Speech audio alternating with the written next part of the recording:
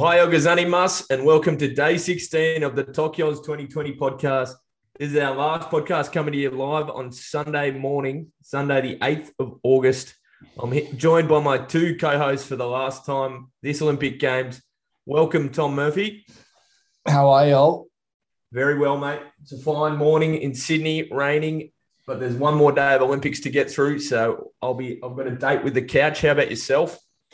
Oh, much the same, mate. I was watching the marathon this morning, which is always a great spectacle. It made me feel quite self-conscious about myself still being in bed watching those beasts go 42 kilometers faster than I can run probably 500. So, what can you do? And the only man in the Southern Hemisphere known to ref a game of touch football while holding and consuming a meat pie. Avan, the pie man, how are you? Yeah, very well, Ol. It's a bit of a new one, recording in the morning. I've got a bit more energy about me. I've had about a dozen less beers than I normally would have, so hopefully a bit more focused on today's events and yesterday's review. So looking forward to that. Still an impressive effort to have 6 under your belt, and it's not quite 11, so good on you. Righto, lads, we'll jump straight into it. Looking at Saturday's review. So we had the athletics kicked off yesterday morning, the women's marathon. We had Sinead Diver. She finished in 10th. Ellie Pashley, she finished in 23rd. And Lisa Wakeman, who finished in 26th. And then last night, two big events. The women's high jump, Nicola McDermott.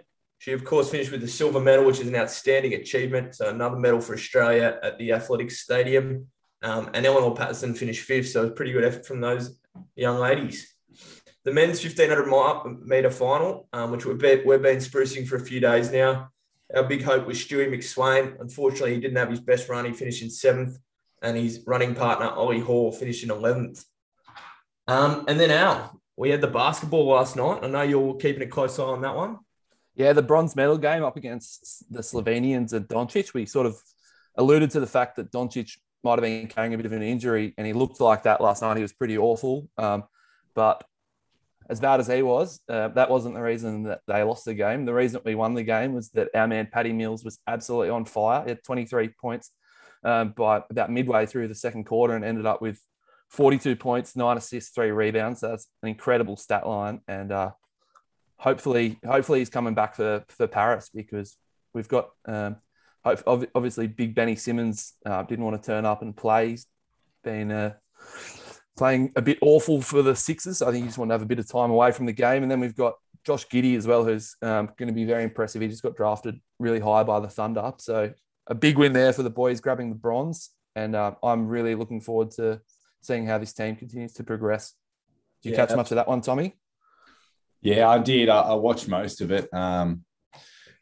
Paddy was outstanding. It was good to see Joe Ingles have a better game. I thought Matisse Thybulle was very good in D, as he has been all tournament. But yeah, it's good, to see him too. He doesn't really spent 7 years in Australia, I think, as a young bloke. But he was born in America and for the most part raised in America. So it's good to see him. He was proud to wear the green and gold and put in some really good efforts over the tournament. So be looking forward to seeing him feature in green and gold again. Yeah, absolutely. He had us all wondering. Ben Hu, 76's teammate, was just as good defending the perimeter and getting rebounds. So the stats from that game, Paddy Mills finished with 42 points, 9 assists and 3 rebounds, which is an outstanding effort in a bronze medal match. And smoking Joe Ingles, 16 points and 9 rebounds. So Boomer's first ever medal, which was a great result for Australia. The canoe sprint, Al, again, the shipping lane, you were keeping a close eye on that one? Yeah, we had the 2K4 500-metre semi-finals and finals yesterday. So both our women's crew and our men's crew made it through the semis into the A final. Unfortunately, the women finished 7th. So disappointing end to their campaign. And the boys didn't fare much better, finishing up in 6th after being the second fastest qualifying boat through the heat. So a bit disappointing there as well. But I mean, we've already won our fair share of canoe and kayak medals this Olympics. So we can't have it all, That's it, mate.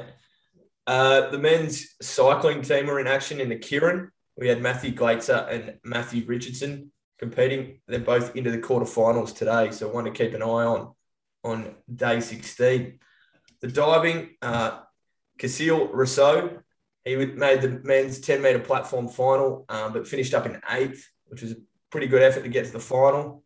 Australia's diving stocks just seem to be getting better and better each Olympics. Like once upon a time, we were absolute nuffies in those sort of events, but it seems to be like we consistently get people through to the final, which is good to see. The golf, it was day 4, so that all finished up, and we had Hannah Green finishing a tie of 5th with a score of 13 under, and then Minjee Lee, she was tied 29th at 4 under. The men's swimming, we had Eddie Fernan. The men's modern pentathlon, we had Eddie Fernan.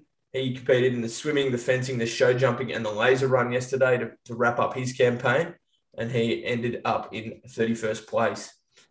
The water polo, we had the Stingers up against the Dutch in the 6th playoff.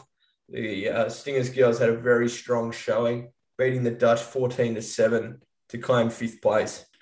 So all in all, quite a day on the Olympic front, but that Boomers medal and McDermott in the high jump certainly provided plenty of entertainment for the punters on their Saturday afternoon. Moving into the Sunday preview, the last day, not a whole heap on. We had the men's marathon this morning. Tommy, you were keeping a close eye on that one? Yeah. The Kenyan Eliud Kipchoge, he sort of made a breakaway, probably 12, 15 Ks from the finish. And he just kept building on that lead, and he ended up finishing about 1.5 to 2 minutes, I think, ahead of second place. So he's the first man to ever go back to back and win Olympic golds. So just most of our listeners would be pretty familiar with him. He was the one that broke 2 hours in the marathon, first man to ever do that. He's just a prolific winner, and it was great to see him back up his gold in Rio with a gold here in Tokyo. Our Aussies, I suppose, performed reasonably well. Liam Adams, I saw him crossing there in 24th, which is, a great achievement considering the weather was, it was really hot and humid there. So not conducive to running great times. And I'm not sure how those boys prepared, but I can't imagine it was in the same humidity and heat that they had in Tokyo this morning.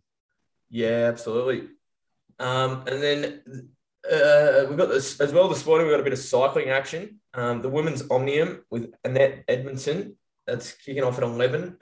And then at 11:24, as I mentioned earlier, we've got Maddie Glazer and Maddie Richardson in the men's quarterfinals of the Kieran.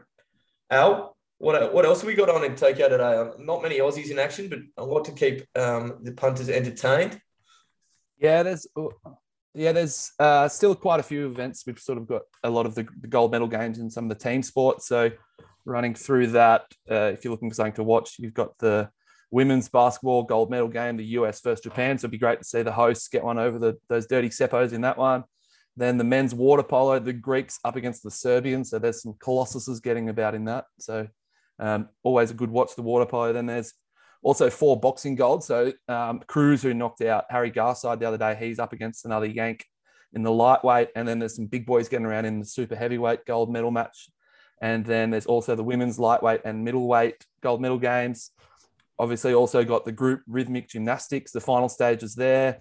And then one of Tommy's favourite sports, the men's handball. So the French up against the Danes there. That'll be an interesting watch. And then to wrap it all up, there's the women's volleyball of the non-beach variety. We have Brazil up against the Yanks in that as well. So could be a big day for the Yanks, but I'm certainly hoping not. And then, of course, we've got the closing ceremony tonight. And then that's a wrap for the Tokyo 2020 Games. What are we hoping to see at the closing ceremony tonight, lads? I mean, we've all been to Japan and we've got a little bit of an appreciation for the Japanese culture. Tom, or Al? Yeah, I'd want to say 3 things. Strong Zero, Pikachu, and Goku. Yeah.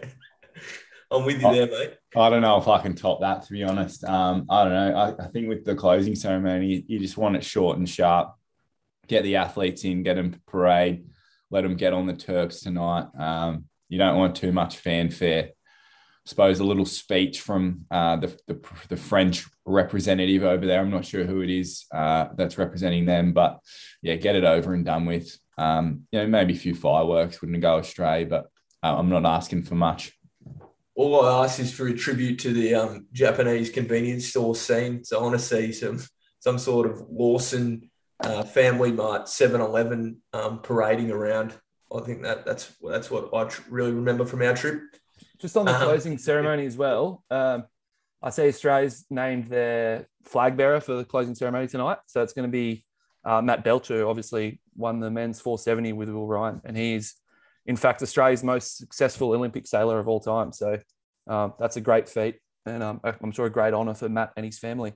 Well deserved from Matty Belcher, good friend of the show. So we'll move on after the closing ceremony.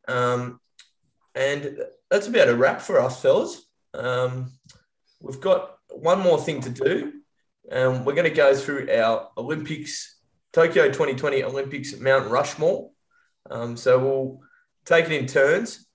Everyone chooses one to add to the Mount Rushmore, and then we'll decide on a unanimous one. Al, you go. Yeah, it's hard to top Paddy Mills. He's been awesome throughout. He's sort of put the Boomers on his back. He's put the whole Olympic team on his back. I mean, I've heard numerous people interviewed, and they say that he's the nicest bloke in the village. He makes time for everyone, and he's just an absolute credit to himself, his family, and his country. So he'd be number one up there. And unfortunately, couldn't get the gold, but a first ever Olympic medal, and he was right at the forefront of the Boomers campaign. So I'd have him up on that big cliff face. Yeah, I like that one. It's hard to disagree. Great tournament from Paddy Mills. Tommy, who are you going with? Well, considering it is the Tokyo Oz 2020 Mount Rushmore, I think we have to have a bit of our own flavour in there. Potentially someone that the rest of Australia might not come to mind first. But I've gone with Harry Garside, bronze medalist. He was, defeated quite convincingly by the Cuban, but just the grace and humility he showed afterwards. It's not that often you see it in boxing. Most of them are fairly confident and up themselves, but he was very humble about his loss. And he seems like he loves representing his country and his family in Melbourne, in particular his postcode, doing it with Nautica and TNs, a mullet and a leg tap. I think it adds a little bit of diversity to our Mount Rushmore, because that's important these days. Yeah, good one there. So has there been Australia's equal most successful ever Olympics in terms of gold medals, and you blokes have both gone with bronze medal winners, so well done. I've gone with a golden girl, Jess Fox, in the canoe and kayaking slalom. She, of course, had a very tough loss in the kayaking early, where she qualified fastest, and then in her final run, she nicked two of the gates to just miss out on the gold by less than 2 seconds. Real shame for Jess, but the most impressive thing about that, she was able to shake it off and then 2 days later take home the canoeing gold, which was wonderful to see after she finished in the bronze at London and the silver medal at Rio. So it was a fantastic effort from Jess Fox to get that elusive gold medal. And that's the one I'm going with today. The unanimous one speaks for itself, I think. Australia's most successful ever Olympian, Emma McKeon. Of course, she took home 4 gold medals and 3 bronze, which is absolutely unheard of. And she's going to go down in history as an Australian sporting treasure. Your thoughts on Emma, Al? Yeah, I mean, I think it's already been said throughout the Olympics, but absolutely super.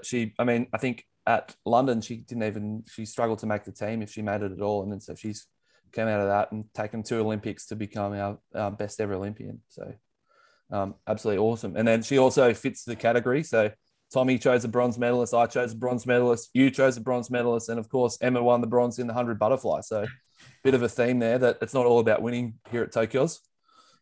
Absolutely. Tommy? Yeah, look, Emma's, you can use any number of superlatives to describe her campaign. I think it hasn't set in for most of us what she's actually done. To overtake the likes of Thorpe to move into our most successful Olympian ever. And it probably hasn't hit home with her. And given the fact that, she's only, I think she's the same age as us, lads. I think she's only 27, 3 years time, 30, if she manages herself well, there's a good chance she'll be a force to be reckoned with in Paris. So, she can add to that tally even more. So, yeah, look, it was hard to go past Emma when it came to this Mount Rushmore concept. Yeah, 100%. Yeah. Well, I think that's about a wrap. I think that's the third time we've said that today, but that's now actually a wrap. Just a couple of closing comments. Obviously, we've got the Paralympics starting on the 24th of August. That's always a good watch. There's absolutely inspiring stories out there. So we've got a couple of weeks to prepare for that, and all looking forward to that. And then, of course, this podcast doesn't happen all by itself. We've got us three idiots on a Zoom every night, every morning. There's a lot of outtakes, a lot of gaps to fix up. And given that we're not the best with our audio editing or uploading, we've had the great man Will Lemke, Ollie's younger brother, who's done an awesome job staying up late every night, getting them online, and looking after all the socials as well. So big shout out to you, Will, for that. I'm sure there'll be plenty of beers or something coming your way in the near future. Anything to add to that, Tommy? No, it's just been a pleasure doing it with you boys. And looking forward to Paris. That's all I can say. Yeah, the boys are going to be coming in hot. We're going to have a studio set up underneath the Eiffel Tower in 2024. So really looking forward to that, and we'll see you in a few years. Yeah, thanks, lads. It's been a lot of fun. And looking forward to doing it all again one day. That's a wrap from Tokyo's 2020. Au revoir.